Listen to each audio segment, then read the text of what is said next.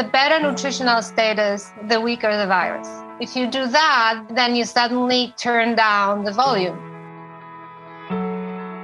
Welcome to the Your Longevity Blueprint podcast. I'm your host, Dr. Stephanie Gray.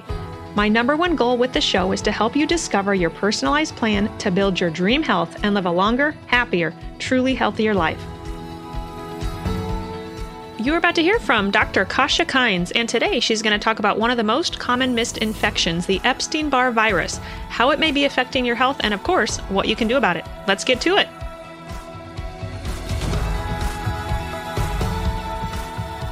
Welcome to another episode of the Your Longevity Blueprint podcast. Today, my guest is Dr. Kasia Kynes, who is the CEO and founder of the Global Epstein-Barr Virus Institute, a global leader in recovery therapy for chronic Epstein-Barr virus, an Amazon bestselling author of The Epstein-Barr Virus Solution, a wellness expert, and a highly respected doctor in clinical nutrition.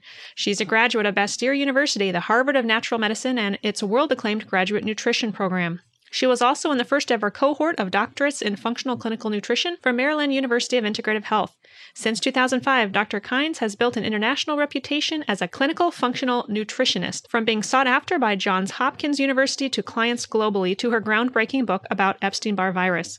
Dr. Kynes has developed a proprietary evidence-based methodology and approach to Epstein-Barr virus recovery, which is now available to anyone in her highly successful Epstein-Barr virus recovery program. She also provides professional clinical training to other practitioners in her clinical Epstein-Barr virus training and certification program and Epstein-Barr virus practitioner workshop. Dr. Kynes is a passionate advocate for debunking common misinformation about Epstein-Barr virus in the medical community and lectures on this topic extensively. She's on a mission to bring her Epstein-Barr virus knowledge and solution to the world globally so that no one needs to suffer needlessly from the misunderstood virus and its complications. Welcome to the show, Dr. Kynes. I'm so happy to be here. Thank you for having me. Tell me your story. So how did you become the Epstein-Barr virus queen? I'm just a messenger, basically. And when the student is ready, the teacher appears. Basically, that's what happened. I had a very close friend who died of multiple sclerosis in Poland. While I was building my life here, she was still in Poland and I was not able to help her, even though at a certain point I became a nutritionist and, I thought I could. That, I think, fired me up because I always asked the question why I couldn't help her, what happened. And at a certain point, in my desperation, I actually asked a medical intuitive about what happened, why, she just ended up with a mess out of the blue. And EBV was mentioned. And then a couple of my patients at the same time asked me to give them an educated opinion on the book, Medical Medium. It was a hot book at that time. I didn't have time to read, but I was going to a medical conference. So I bought the book, read it on the plane. You know how it is. I have nowhere to go. I can't read on the plane. And I almost fell off my chair on the plane because I was reading stories of the patients I couldn't help. Basically, as you go deeper into functional medicine or functional nutrition practice, you work more and more with certain presentations. And at a certain point, you start hitting the wall. You get, as you get more and more complicated cases. You get demoralized. You start to feel like you're an imposter. You start doubting yourself. You always think about people you couldn't help instead of all those that you could. And I knew there was something that was in the way and I didn't know what it was. And unfortunately, nobody was teaching about EBV. There was nothing. So that book was interesting because after that conference, I went back home and I started to look at medical literature about testing. And so that there was a lot of medical literature and I learned a lot about testing that doctors still don't know for some reason, but it's all in there. So then I started to ask to test and then we started to find it. Just really the student is ready, the teachers appeared. I was extremely lucky. Even having Dr. Vasquez in my doctoral program, training in virology, that doesn't happen. You don't get that training anywhere. Institute for Functional Medicine doesn't provide that. Conferences don't provide that. There was a lecture on EBV at one of the conferences I actually attended by Institute for Functional Medicine. And the practitioner that had that lecture had a standing ovation, but he didn't quite have the protocols. He was still trying to figure it out. He had some success and so on. there wasn't much. So I had to rely on medical literature. And then I had to decide. Medical Medium was becoming really a hit, and there were millions of fans and so on and so forth. So there's an extreme of the spectrum. And for those listening that are not familiar with it, this is a man who is guided by a spirit of compassion. His books are written by the spirit of compassion. Not everybody believes in that. On the other spectrum is medical culture and medical community that is completely on the opposite spectrum, following literature, but they're not following literature because they're not updated. They don't know what the literature says. And in the middle is millions of people that don't belong to either, but need the solutions. So basically, I felt my job was to bridge the gap. And basically, on that plane, I thought, the claims are huge in the book. But what if I go into medical literature? What can I verify? What can I actually find? What can I prove? Are any claims actually valid? So basically, my job was I just jumped into medical literature and I never stopped. And I was going and going and going and going to the point where at a certain point I stopped looking. And oftentimes, even today, when people have some random medical conditions that I'm not familiar with, I'll do medical literature search and I'll find connections. It's like, at a certain time, I stopped doing research for the book. It's like, I have to stop. I remember I was ready to get it published. And then I said, wait a second. I've worked with gut issues all these years. Well, what about IBD, which is Crohn's and ulcerative colitis? No, can't be. I've never seen any connection. No, that could not possibly be. But I said, well, why don't I just look? And there it was. There were a couple of consistent studies claiming that up to 60% of either of those could be triggered by the virus initially. So I almost fell off that chair again. It's like, where does that end?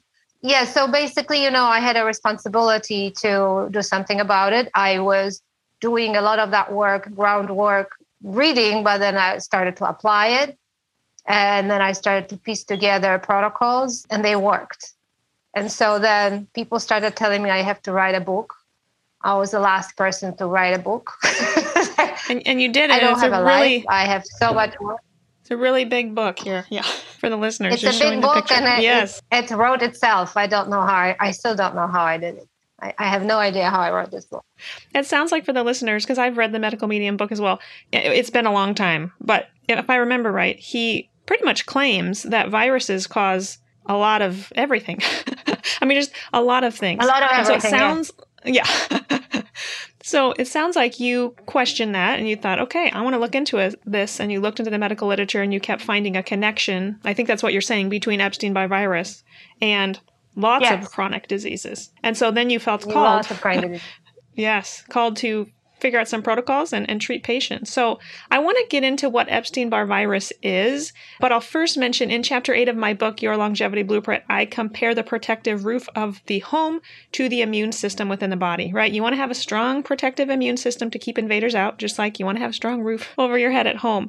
So in this chapter, I bring up chronic infections like Lyme disease. I talk about chronic viruses and even mold. And for the listeners, I do have some upcoming guests who are going to dive deep into Lyme and mold, but today is all about Epstein-Barr virus. So, Dr. Kynes, can you define what Epstein-Barr virus is? And then we'll kind of get into chronic Epstein-Barr virus. It's a herpes virus. It's been on this planet for a couple of millions of years, basically. And for some odd reason, right now, it's really aggressive and it impacts people's lives. And maybe toxicity in the environment and spiritual, emotional toxicity and stress, maybe they have something to do with this. It's complicated, but yeah, and nutritional status that is dropping in human body. Yep. Also has something to do with it. Yeah. So it's kind of known as a kissing disease, right? Like you think mono, the Epstein-Barr virus causes, right, mono, which you think of in, rundown high schoolers or college students or whatnot. That's probably all the listeners know about this virus. They've heard of it, but they just don't know much about it. Why is chronic Epstein-Barr virus, or EBV, we'll keep saying EBV through this podcast, so why is chronic EBV the elephant in the room?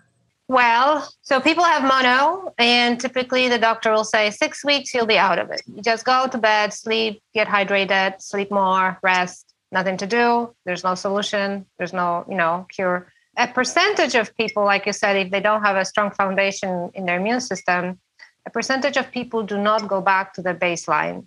So after those 6 weeks, nothing really changes back into normal.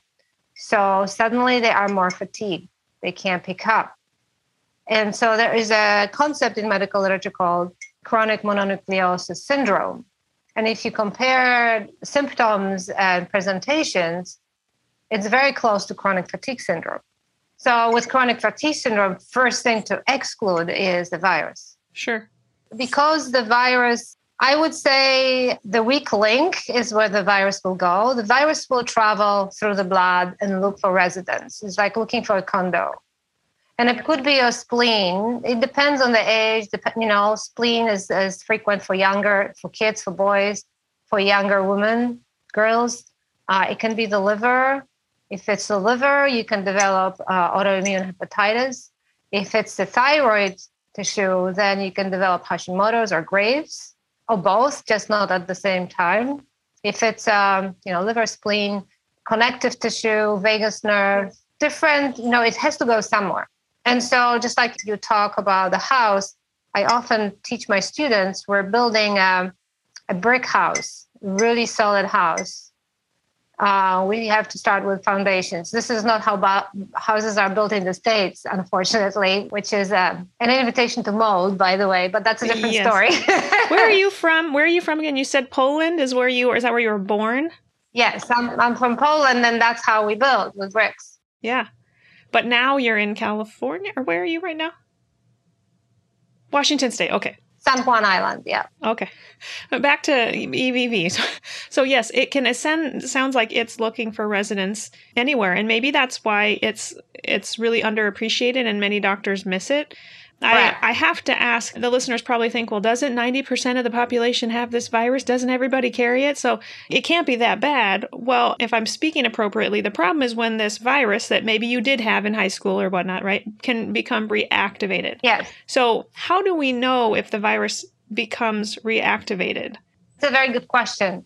If your immune system does what it needs to do, and if you have all the supplies, so all the nutrients that you're supposed to have, the virus cannot really operate if you have high antioxidant diet, let's say. The virus thrives on modes, thrives on Wi-Fi technology, thrives on low nutritional status, junk food.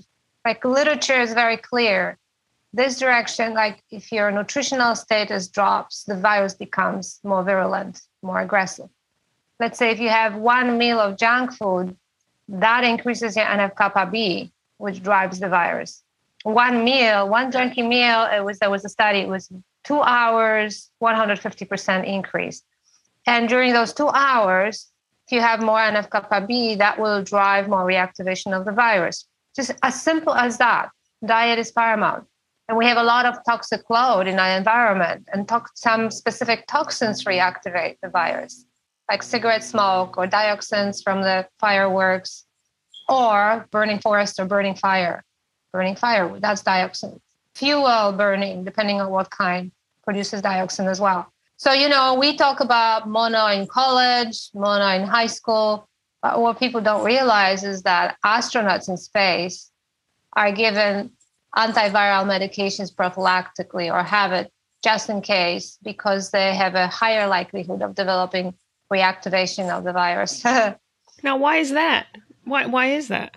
I think it's the physiological changes when you are in space. Everything is disrupted, circadian rhythm, gravity, food is different. And so it's stressful.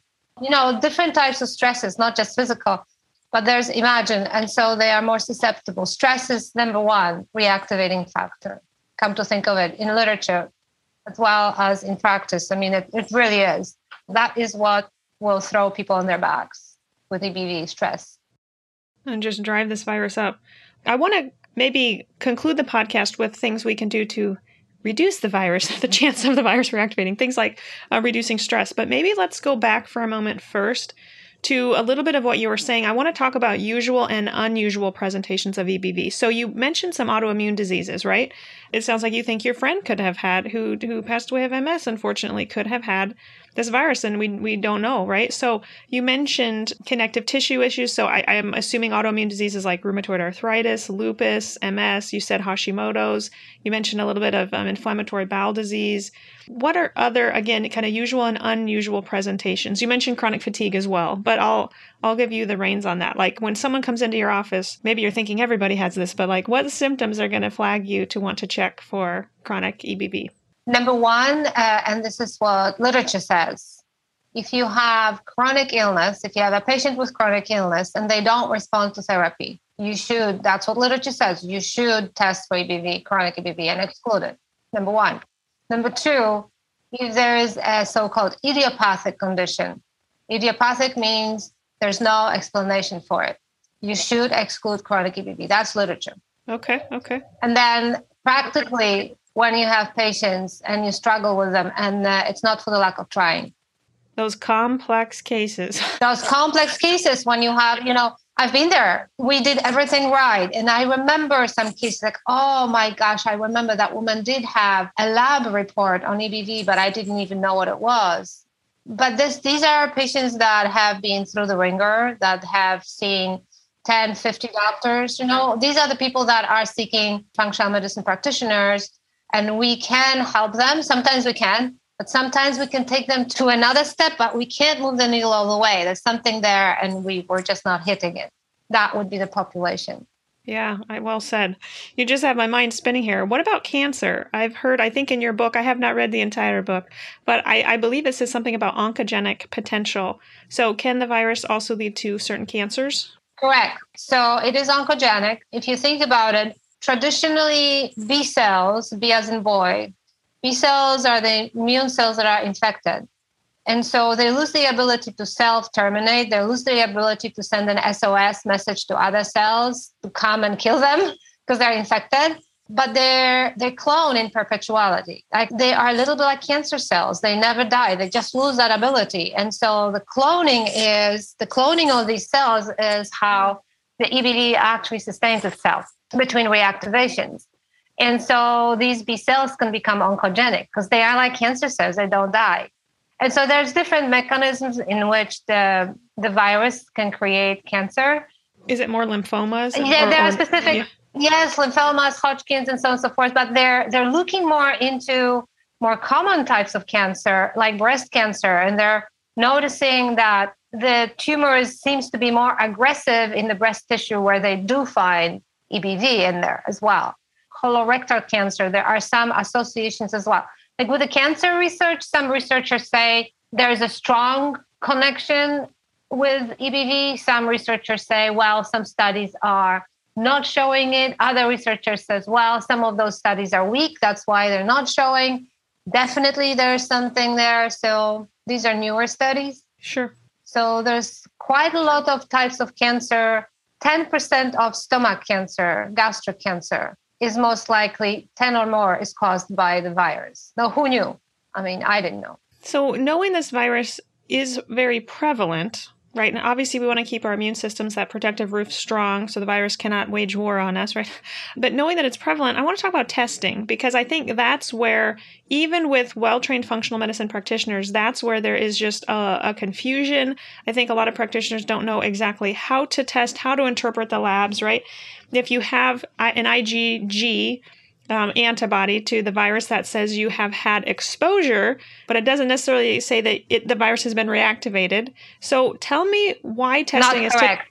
Okay, well then we're going to talk about it. So tell me why testing is typically done all wrong and why interpretation of labs is worse. Let's spend some time here. We actually, and I can direct because it's the best, a picture is worth a million words, There is a fabulous color-coded graph. My book is not color-coded, unfortunately, because it was too expensive. But But we put this graph in color on my website, ebvhelp.com.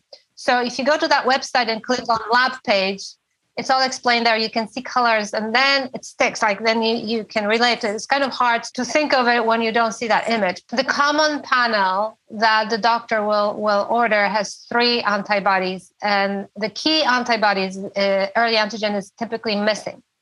And even when patients are already trained or read the book or are aware of it and they request the 4th one to be added, oftentimes it's just not added. If you just test the 3 common antibodies, you will not actually understand the status. The only IgM in the panel is VCA IgM, but that only seems to flag when it's the initial infection. So in most chronic cases, it's not going to be elevated. It's going to be normal. Yep. VCA IgM is a long-term big marker that will probably be elevated for the rest of a person's life. And it will fluctuate a little higher, a little lower, depending what reactivation status you have.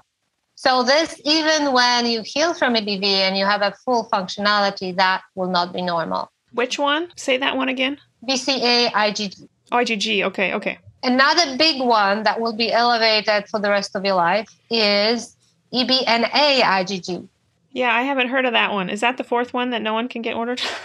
No, it's the 3rd one, EBNA IgG. So EBNA IgG and VCA IgG, they are high in that population, and they will remain high. But like I said, depending on the status of EBV, they can go higher positive or lower positive. They fluctuate. So you can kind of see your status. And as I mentioned before, because they will stay, they will be flagged for the rest of the person's life, they're not the best markers to just assess your EBV status, because you may be functional, you may have a good life, you may be perfectly fine. They're still tagged and high. It just depends where they are. Sure. The 4th one, the most important, is early antigen. Early antigen will elevate with the first infection, but it will elevate with the reactivation. So EA for early antigen, IG, are you talking IgG? IgG. And that's why people get confused, because it's IgG. So IgG, you would assume it's just past exposure. It's not. In this case, it does show positive. It doesn't have to be high positive, but it doesn't, like the other 2 can be triple digits. This one can be just a few numbers higher than normal. It doesn't elevate. It doesn't spike very high. That's what I'm saying. It can be, if the normal is less than 9, it can be 10. It can be very low positive to be positive. The other 2 can be, 600, more than 600, even though the normal should be, let's say, less than 9 or less than 19. People have triple digit oftentimes, and sometimes it's beyond the range. It's like more than 600. Right. I see that a lot.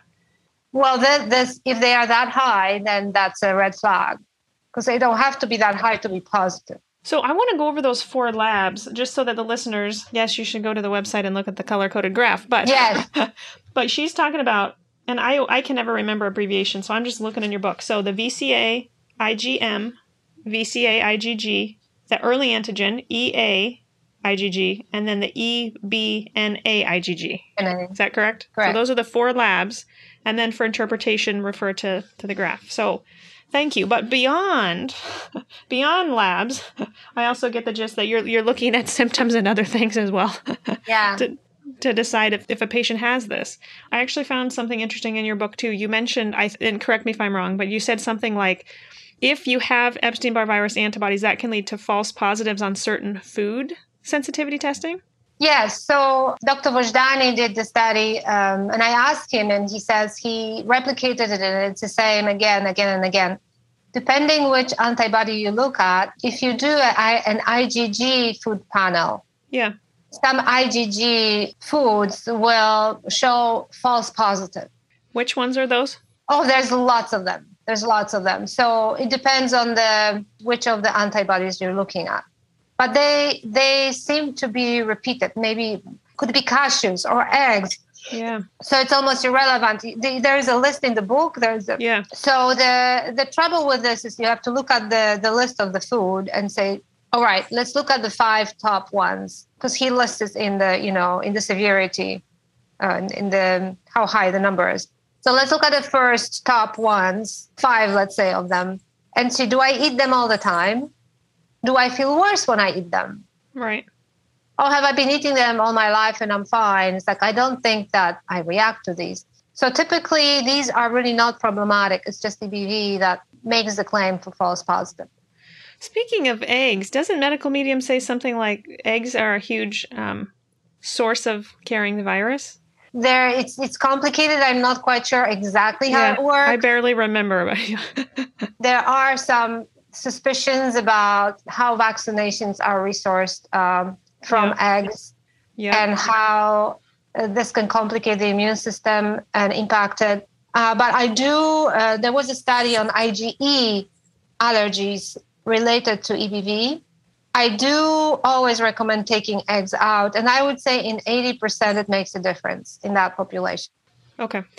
So now that we've kind of talked about how likely common this virus is and how it can be a huge variable for chronic disease, of course, the listeners want to know what we can do to swing odds in their favor. So I want to talk about diet changes, and then I want to go back to kind of how EBV hijacks NF-kappa B and kind of talk about supplements that can help. But first, let's start with diet changes, since you just mentioned taking eggs out can be helpful. So tell us, I know it's hard to just speak in blanket terms because every case is different, but what are some nutritional changes you recommend patients consider when you're treating them for EBV, chronic EBV? Yeah. I would say one of the things we haven't discussed, but it's pretty profound, is the issue of gluten. In functional medicine, of course, everybody teaches take the gluten out. Yep. In the EBV community, studies have shown that EBV can actually trigger autoimmunity in people with genes for celiac. So literally, celiac can be turned on by the virus. Once I saw that study, I started to look closely at our community and see how that actually works in practice. And I can see that some people were perfectly fine with gluten before they got chronic EBV infection, and then they had to remove it. Either they figured it out or they had to be told. And then that made a big difference. So gluten really should not be in the diet. Dairy is so pro-inflammatory. There's no place, I believe there's no place for dairy in the healing process for a human body. And not the way the dairy is produced as well. But for a person with EBV, that will really backfire. And I would say I see it like 95%. So gluten, dairy, eggs, get them out. Get them out. Yeah. Get them out. Sugar, I assume. Well, all that, yeah. But of course, the immune system is impacted by simple sugars. But where people start getting confused is especially people that follow functional medicine. And this is a direction that alarms me personally as a clinical nutritionist, is relying on therapeutic diets. And one of them is paleo or autoimmune paleo. They are too restrictive, and for the virus, they're not necessary. They will rob you of very important anti-inflammatory nutrients like molybdenum. They will backfire.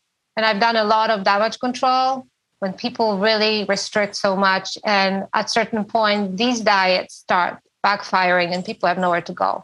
Do you think short term there is a place for a very restrictive diet? And then short term, but what is the reason for it, to figure out why you are in that place? So in terms of EBV, where people stray is number one, that diet. Number two, ketogenic diet. It's too much fat for the liver. The liver is really taxed by the virus. Okay. So a lot more toxicity on the liver.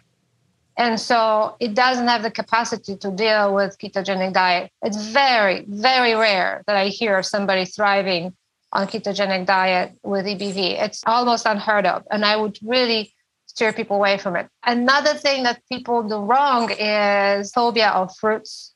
Fruits have the highest antioxidant load. And antioxidants incapacitate the virus. So I literally have to retrain people to I have photographs of a big bowl of organic fruits, so people can conceptualize. I can eat all these cherries at one go. Yes, you can eat all these cherries at one go. I can, yesterday I ate half of small watermelon, organic, of course. People have to have permission, literally, to enjoy fruits between meals. It's a great snack. It's just, there's so many antioxidants in it. And that's what the virus doesn't like. The more antioxidants you have, the stronger protection you have. These are simple things to do. Mm-hmm. Yeah, very good. Of course, the curiosity in me now wants to know what foods are high in molybdenum that patients restrict. Grains and beans. Grains and beans. Okay. Legumes. and grains. Yes. So gluten-free grains. Yes. Gluten-free grains. If you want to rebuild, if you look at the science, if you look at physiology, if you want to rebuild and strengthen your immune system, you can drive it with gluten-free grains and legumes because they provide the substrate for your microbiome to create short-chain fatty acids. And short-chain fatty acids, what we don't know is that part of those feed your Treg cells. Literally, Tregs are your superstars of immune Navy support. SEALs, I say that, yeah, Navy SEALs. Navy SEALs, I love it. Yeah. Yes, Navy SEALs, exactly. They can downregulate autoimmune T cells. They can do a lot of stuff, but they need short-chain fatty acids. And this is what our microbiome, our good bacteria produce this if they have dinner. And what they eat is fiber. Legumes are a perfect example of fiber.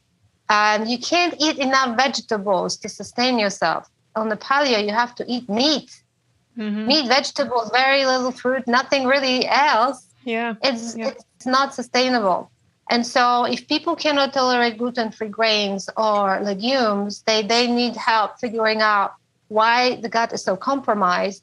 Because even if people react to lectins or agglutinins, you can do a test. Cyrex is a great test. They look at particular legumes. You can have sensitivity to one legume, but not the other. So, and people take a blanket up, shotgun approach and restrict a whole group. Maybe start with mung beans. They're very gentle on the gut. Yep. They don't have to be soaked. There's a delicious mung bean soup in the book recipe. Yeah, you have a lot of great recipes in your book. Yeah. They're delicious. So I would say, open up a little bit and, of course, work with a practitioner like yourself if you have a lot of intolerances to foods, because that needs to be addressed. You probably know vitamin D based on its relationship to seasonal affective disorder, or SAD, in the winter. And it's true. People experiencing SAD generally have low levels of the vitamin, but vitamin D isn't just beneficial during the cold, dark winter months. I've tested thousands of my patients' vitamin D levels over the years, and rarely do I find the patient doesn't need to supplement regardless of the time of year.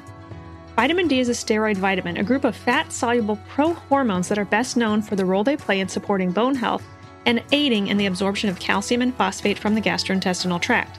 However, a growing body of research highlights its important role in supporting other body systems as well, including cardiovascular and blood sugar balance, as well as increasing musculoskeletal strength, neurologic and immune function, enabled by its ability to target over 200 different genes throughout the body.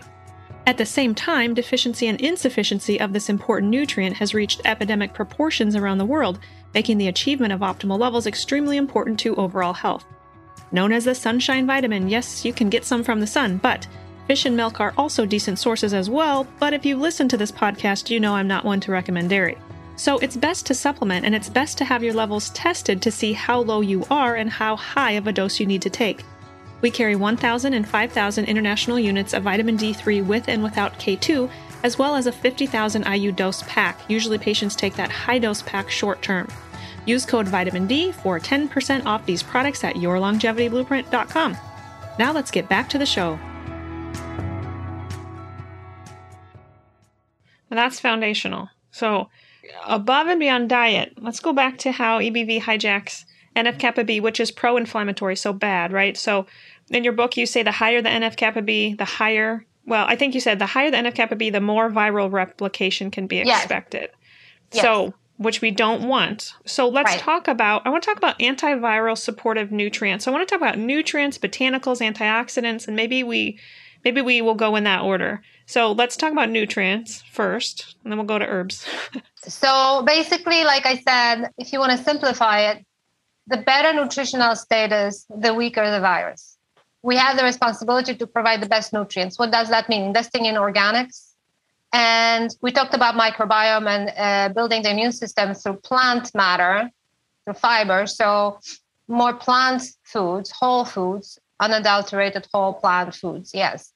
Whatever that is, plus fruits. If you do that, then you suddenly turn down the volume because you're providing a lot more antioxidants in your diet. Dairy doesn't have antioxidants really, except one. Meat is not high in antioxidants. the plants are.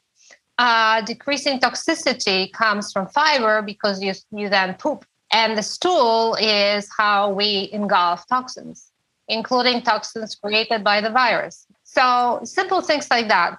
So there's tons of nutrients. And the most important nutrients are those that multitask as antioxidants, notably selenium, for example.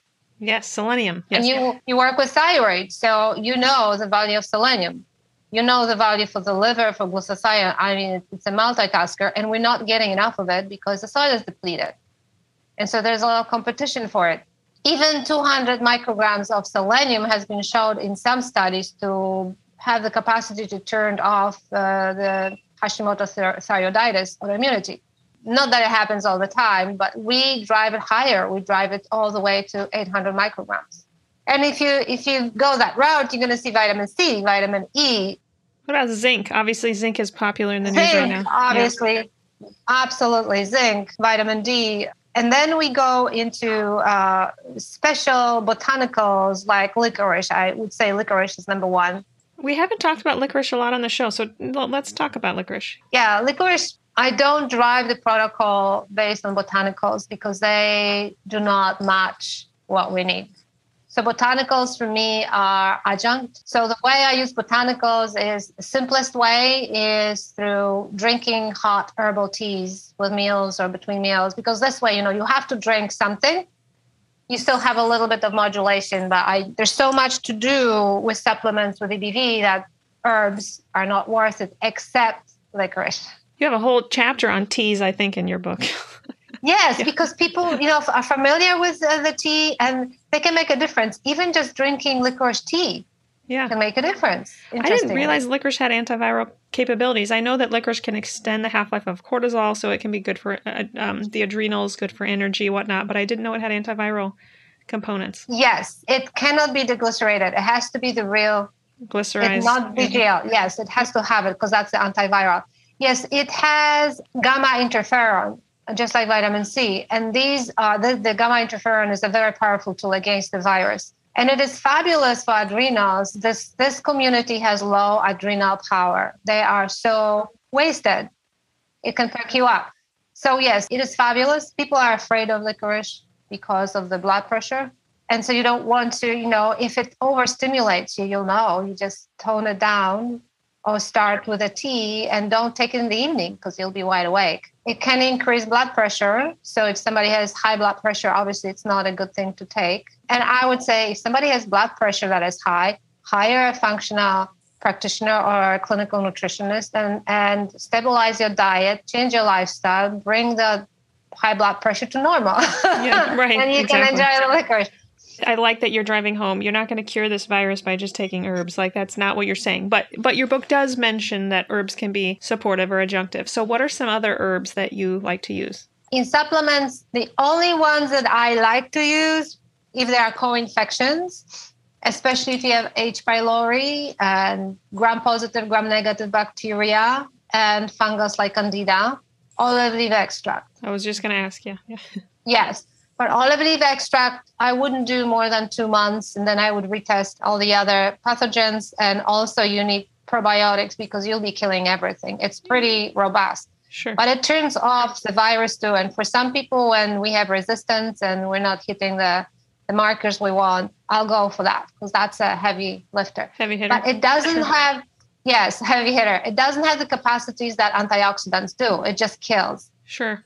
But what we're trying to do is not to kill so much, but to turn off the virus because we're providing so many tools that the virus is incapacitated and we're building the immune system, we're building the cells, we're providing nutrients. So nutrients that are antioxidants, like we discussed. Yeah, let's go back to antioxidants. They're just better at delivering. So glutathione, you mentioned selenium is also a nutrient and an antioxidant. Yeah, so I don't use glutathione. And the reason why I'm not using glutathione is that I prefer to use building blocks so the body can assess and make as much glutathione as it needs. Glutathione can be hard on people and it's expensive. But I use selenium and NAC. N-acetylcysteine, yep. NAC is paramount And it also supports the liver. It's a multitasker. It's an antioxidant, all the good things that we discussed. And so when you have that combo, then you start to turn down the virus. That's much more effective than just glutathione. Sure. And then there's lysine. Ooh, talk about that. Yeah, amino acid. Yeah. Yeah, NAC is an amino acid. Lysine is an amino acid. So building blocks again, multitaskers. But herpes viruses hate lysine. So you use a lot of lysine. Now, so for the listeners, if you've ever had a cold sore, you may have taken lysine at some point to help treat that cold sore, which is from the herpes virus. Again, there are all different types of herpes viruses out there. I have found in my patients who eat a lot of nuts, like high arginine diets, they'll deplete lysine, and then they find themselves in that situation. So you want to make sure you're not eating too many foods that are too high in arginine. I do see the value in using lysine. Do you primarily use lysine, or do you ever use antiviral medications? Let me address the lysine and arginine. Okay. I understand that claim, and it is correct. However, again, we don't have to restrict nuts. You can enjoy nuts if you have strong lysine. If you have strong lysine, yeah, okay. And so when you have lysine supplement, when you can enjoy foods and you will not you can have some nuts and you will not backfire. You will not have more reactivation because of that. What dose do you use of lysine usually? I actually feel that I play it pretty safe. We could go higher, I imagine. We will go 1,500 twice a day or 1,000 3 times a day. You could certainly go higher if you work with somebody. Sure. For this is more for chronic. Chronic, yeah. For chronic, yeah. Medication. Do you use medications in your patients? Antiviral medications? I am not a prescribing provider. I have 3 resources that are consistent. So I'll tell you, number 1 is medical literature. Medical literature consistently says antiviral medications have low efficacy. Number 2, I am biased because people that I talk to are the people that have not responded to antiviral medication. That's why they're still seeking help, right? So my point of view is biased in terms of the community, because I talk to a lot of people. A lot of people reach out to me, and I would say 95% will say medication did not help them. Number 3, I train practitioners, medical doctors, DOs, functional practitioners. We just had a training in February, and we had that discussion. Medications, do you use them? Yes, I do. So what happens? Useless. They still use it in combination. So in functional medicine, the conundrum that practitioners have is, I use botanical medicine and sometimes antiviral medications and this and that. I hit them from all the sides. I'm not really moving the needle because they're not strategic. And medication doesn't do the trick, unfortunately. Interesting. Earlier in this interview, you've talked about the importance of detoxification. So how important is that? How important is detoxification to antiviral support and in treating EBV? The virus is very toxic, creates a lot of toxicity. So we talked about stools and pooping because that's how we engulf toxic debris from the system. When people try to kill EBV, when you kill pathogens, that's why I don't use olive leaf extract as a first tool, or lauricidin. I don't like lauricidin because they kill. Why not? When you kill, I use that in my patients. So sometimes we need to kill, don't we? Well, if you start killing pathogens in a person that is already compromised, doesn't have strong adrenal function, doesn't have strong immune function, have a lot of stress, they basically so weak. There's too much. They don't have strong foundations. The house is not being built. They don't have the roof, like you said. You have to build them up. I build people up. I tell them we're building the bricks. Then we put the plumbing in. Then we put, then they can handle it. When you start killing really fast, people get toxic and really sick. We call it a die-off, right? Mm-hmm. It's not worth it. When you kill a virus, like any pathogen, sometimes the dead debris is more toxic than the live pathogen was. And it's really not worth it. People don't have the tools. They don't know how to eliminate it, get it out of the system. It's not worth it.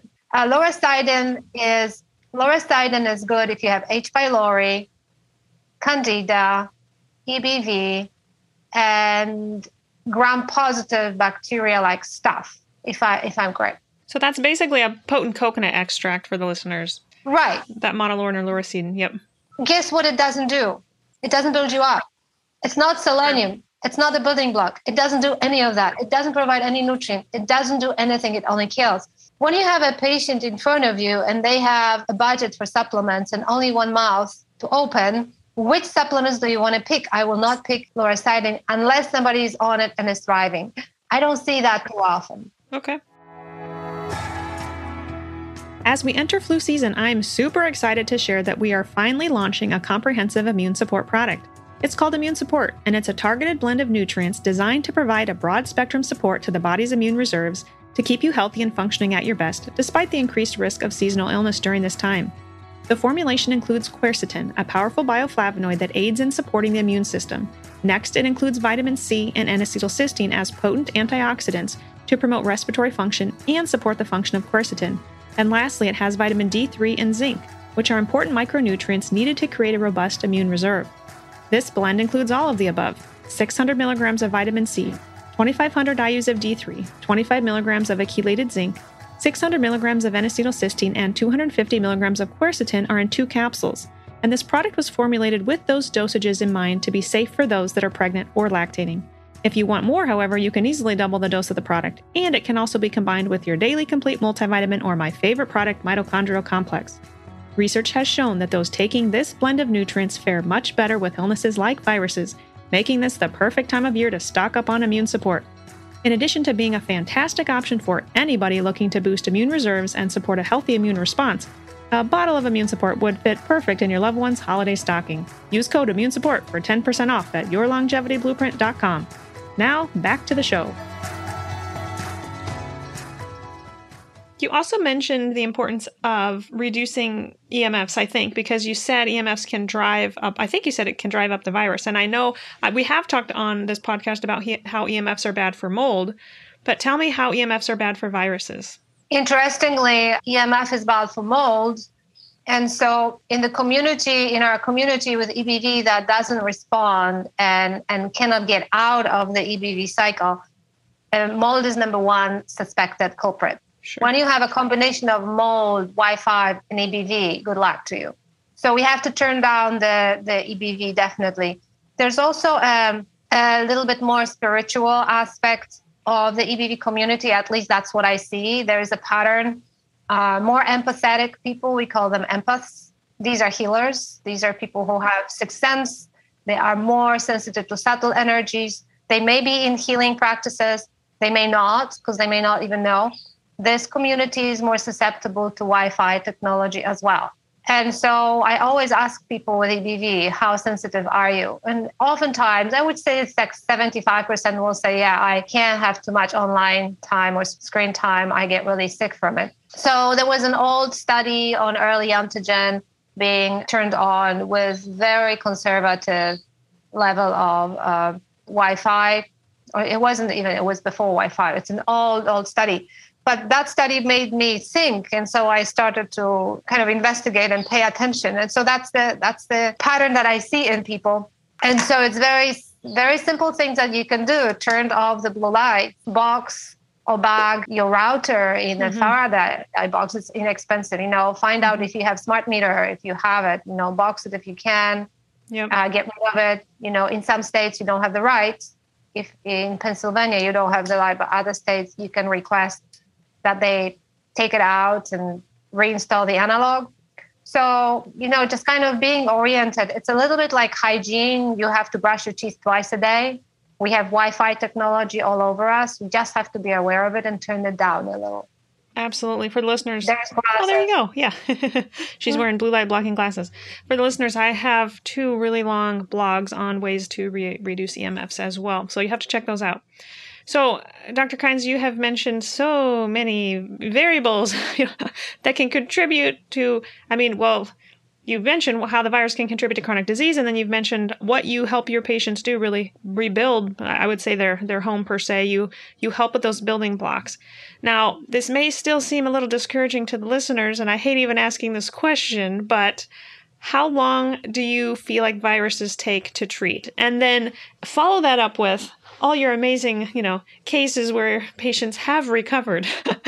So from my experience for the listeners, viruses are very difficult to treat. I mean, that's how I have approached it with patients, and that this isn't like you take a medication for a vaginal yeast infection and you're better in 24 hours. This is a long-term, I don't want to say fight, but this is something that patients have to manage. And so for many of my patients, it can take a very long time, but I'm interested to hear your response to that. How long do these viruses take to treat? And then tell us the good news that they can be. Oh, that's very good news. That's why I love what I do, because actually Dr. Flavin proved in her study, she had a case of 50 boys with enlarged spleen hospitalized. She was able to reverse engineer those spleens within 24, 48 hours. Wow. The virus is predictable. It's treatable and reversible, and sometimes rapidly. And I'm quoting. Wow. I didn't know her. I remember I was ready to publish the book, and I literally last day stumbled upon her study out of the blue. Guide Universe, I had to find it. And this is why I could make a claim in the book, because I had a quote from medical literature that there she is. And I looked at her protocol in the study, and it was exactly what we discussed. It's exactly what I'm doing. And I had a medical doctor recently tell me, my daughter had enlarged spleen. And because you had that study on your website, I followed it. And we were able to reverse engineer it within 24 hours. Kids are fast. Kids respond fast. But for chronic... Well, right now there is a student who has a very chronic EBV. And she's in her 20s, late 20s. And after a couple of days, 1 week or 2 weeks, she thought she was cured. Wow. Of course she wasn't. Yeah. But she was able, I couldn't believe it. I went skating. And then I was able to deliver a lecture to business communities. Like I didn't know I had the capacity. It's like, this is like normal. I'm normal again. But then, of course, she tanked because she didn't understand that she was not out of the woods. Yes. She had to understand the reactivation factors and so on and so forth. Once we went through it, she was so empowered. Like, okay, I got it. I know what to do. So these stories, sometimes it's a couple of months, sometimes it's a couple of weeks. It just depends. If it's EBV, it's pretty straightforward and it's predictable. The problems are when there's co-infections, when there's mold, and people don't even know they have mold until a few months later they finally discover that there is, or the Wi-Fi technology is just so powerful and they don't realize. Or they're just co-infections like H. pylori. There's just complications. The complications are where it gets you. Yes, if it's just EBV, it's straightforward. I like how you said that. Yeah, I should have rephrased.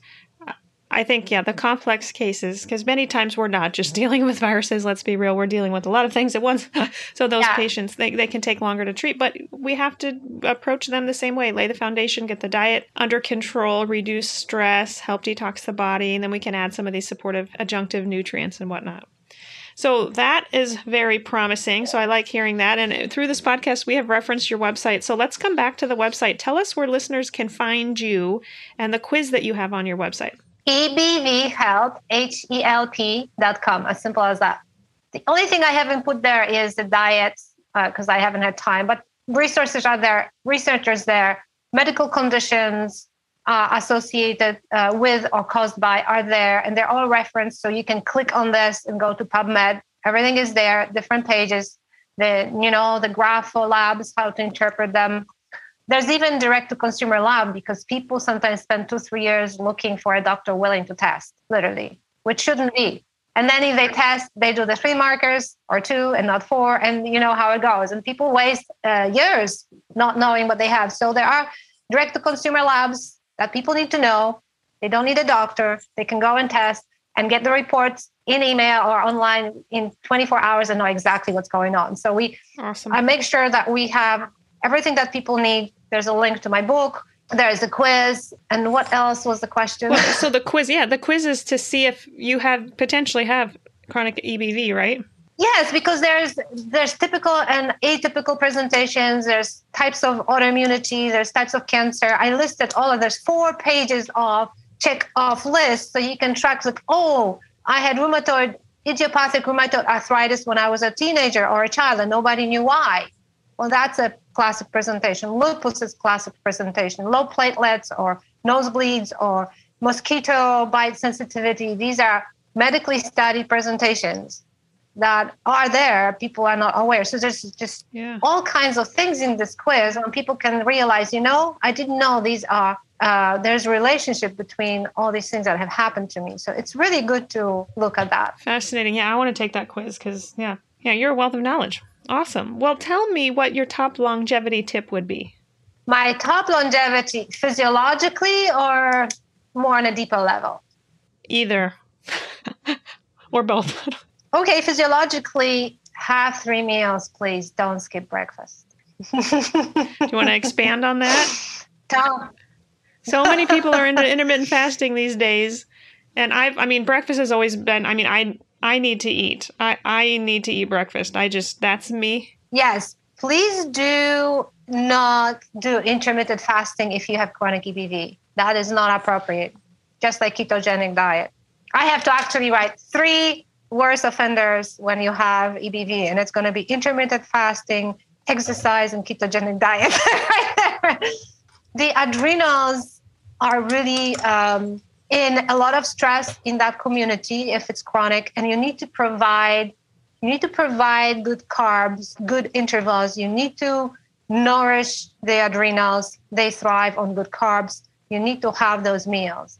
So she's saying, when you're restricting the foods, you're actually stressing your adrenals even more, and you need the adrenals when you're trying to recover. So I hear you on that. I would say an average Joe that overeats, eats junk, goes to McDonald's, is overweight. The intermittent fasting is for those people, but not for people with EBV.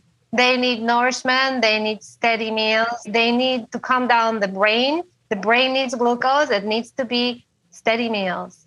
And the lunch should be between noon and 1:30. Noon and 1:30. That's the time for lunch physiologically. This is where you eat the biggest meal. It has to be a solid meal. What was your second answer here? Though that's good. Now I want to hear your deeper longevity too. The deeper longevity is following your heart and doing what you love.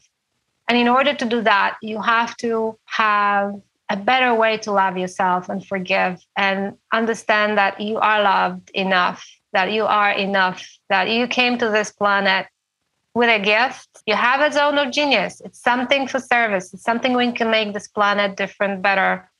And people get stuck in the wrong jobs, wrong careers, for wrong reasons.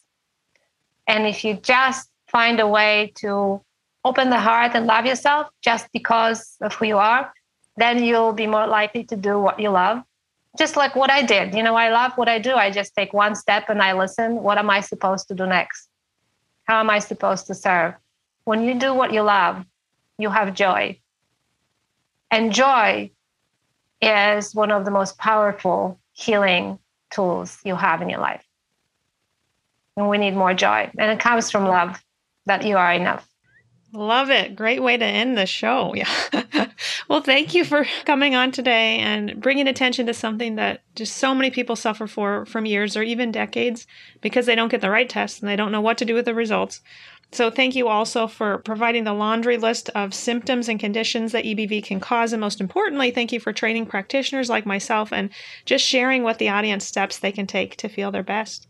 So thanks for coming on the show. Absolutely, my pleasure. Consumers also have a program online. They can jump in and do it too. We have everything. I'm trying to line everything up, and we're also adding health coaches. We'll be training those. So I really want everyone to find their place in this journey and heal. You don't have to be ill for years. EBVhelp.com, right? Did I say that right? Yeah. Awesome. You are a bunch of help. Thank you, Dr. Kind. My pleasure. Thank you. So interesting. I need to dive back into her book, The Epstein-Barr Virus Solution. It's jam-packed with helpful information. I'll post links in the show notes to 3 options for you to connect with Dr. Kynes. For anyone struggling with Epstein-Barr virus, she has a mini course as well as the Epstein-Barr Virus Recovery Program. And for practitioners, she offers a workshop, which I plan to attend. Please check out those links and grab a copy of her book. Be sure to check out my book, Your Longevity Blueprint. And if you aren't much of a reader, you're in luck. You can now take my course online where I walk you through each chapter in the book. Plus, for a limited time, the course is 50% off. Check this offer out at yourlongevityblueprint.com and click the course tab. One of the biggest things you can do to support the show and help us reach more listeners is to subscribe to the show. Leave us a rating and review on Apple Podcasts or wherever you listen. I do read all the reviews and would truly love to hear your suggestions for show topics, guests, and for how you're applying what you've learned on the show to create your own longevity blueprint. The podcast is produced by the team at Counterweight Creative. As always, thank you so much for listening, and remember, wellness is waiting.